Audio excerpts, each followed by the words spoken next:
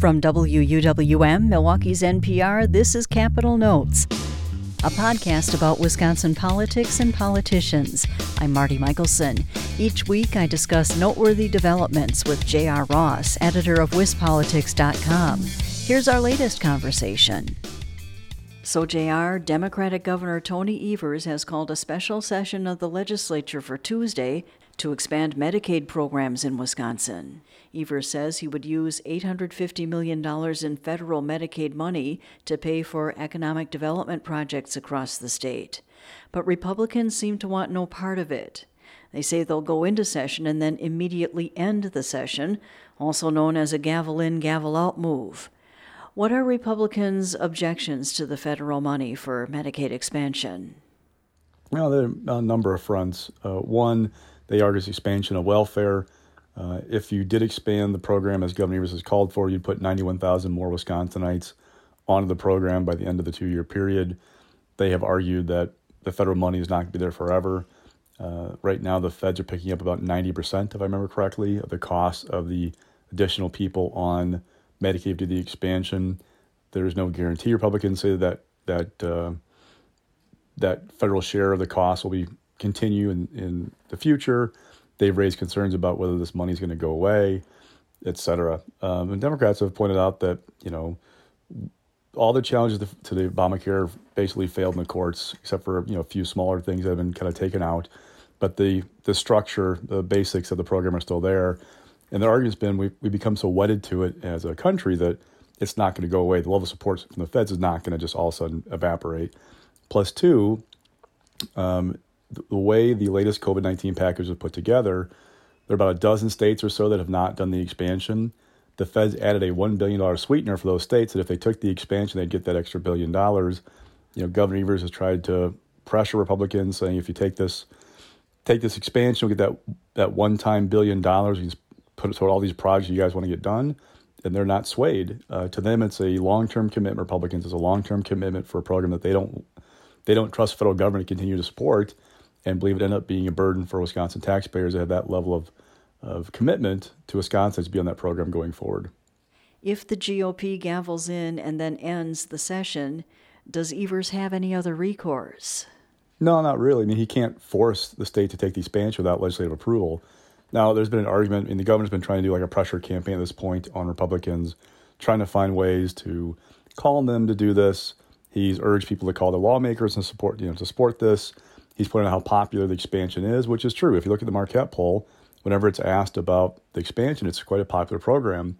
The challenge, though, for Evers is that while it is popular, it is also not something that really drives voters that Republicans have paid any kind of a price for their opposition. This has been going on for 6 or 8 years now that Republicans have opposed the Medicaid expansion, have turned down that federal money.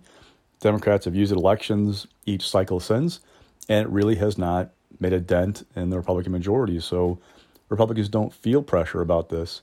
There's an argument to be made that I've heard that governors would be better off actually picking up the phone and trying to engage Republicans directly about the issue. Now, I don't know that you'll ever see Robin Vos accept the Medicaid expansion because he is very much locked in against it. But it would seem that might be a more fruitful endeavor for the governor, some people tell me, than continuing this pressure campaign because, again, Republicans aren't feeling the pressure. They are in pretty safe legislative districts. We will have new maps next fall. Who knows what those are going to look like. But they just don't, people I talk to just don't sense Republicans feeling pressured about this, and they're going to give in anytime soon. In another development, Assembly Speaker Robin Vos unveiled a bill last week that would end the additional $300 federal unemployment benefit that Wisconsinites have been receiving because of the coronavirus pandemic. It comes on the heels of Republicans in Wisconsin's congressional delegation asking Governor Evers to cut the additional $300 payment. They say it discourages work and hurts businesses that are struggling with a labor shortage as coronavirus restrictions are loosening in Wisconsin. Democrats and Evers have signaled they're opposed to the bill, and it looks like a public hearing will be held on it Tuesday. So how do you think this will play out? Are Republicans in for a fight? Yeah, I mean, Governor Evers has all but said that he's going to veto the bill.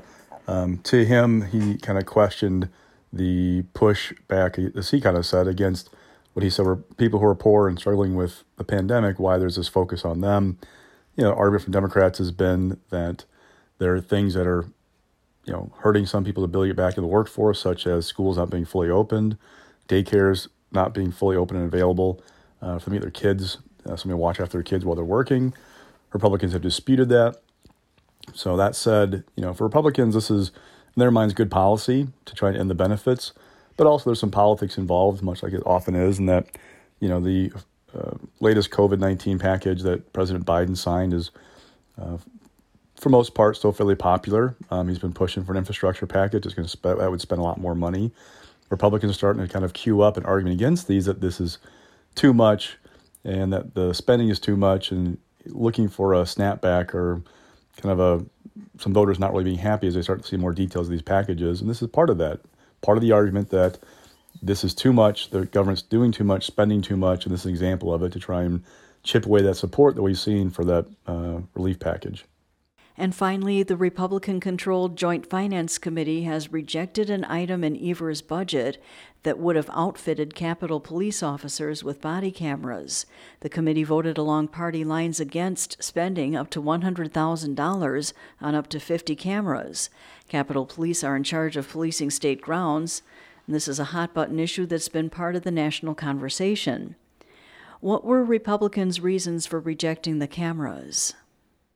They really didn't talk about it, to be honest with you. This is part of a larger motion they put forth last week that dealt with all kinds of programs for the homeless under the Department of Administration, a program that Governor Evers wanted to expand to now help people who are falling behind their water bills, and they just really didn't talk about it. What I'm watching, though, is Governor Evers proposed buying body cameras for not just for Capitol Police, but also for the State Patrol and law enforcement officers under the Department of Natural Resources.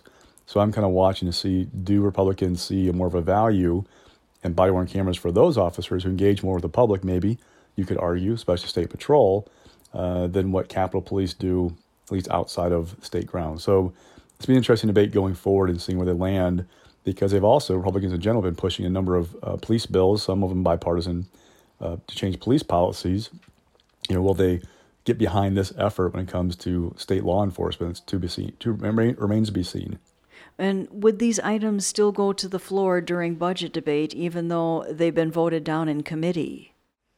Nope. So the Republicans have taken this budget bill basically to what we call it base. It's essentially current law.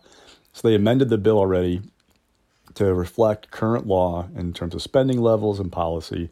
Now they're adding things into the budget.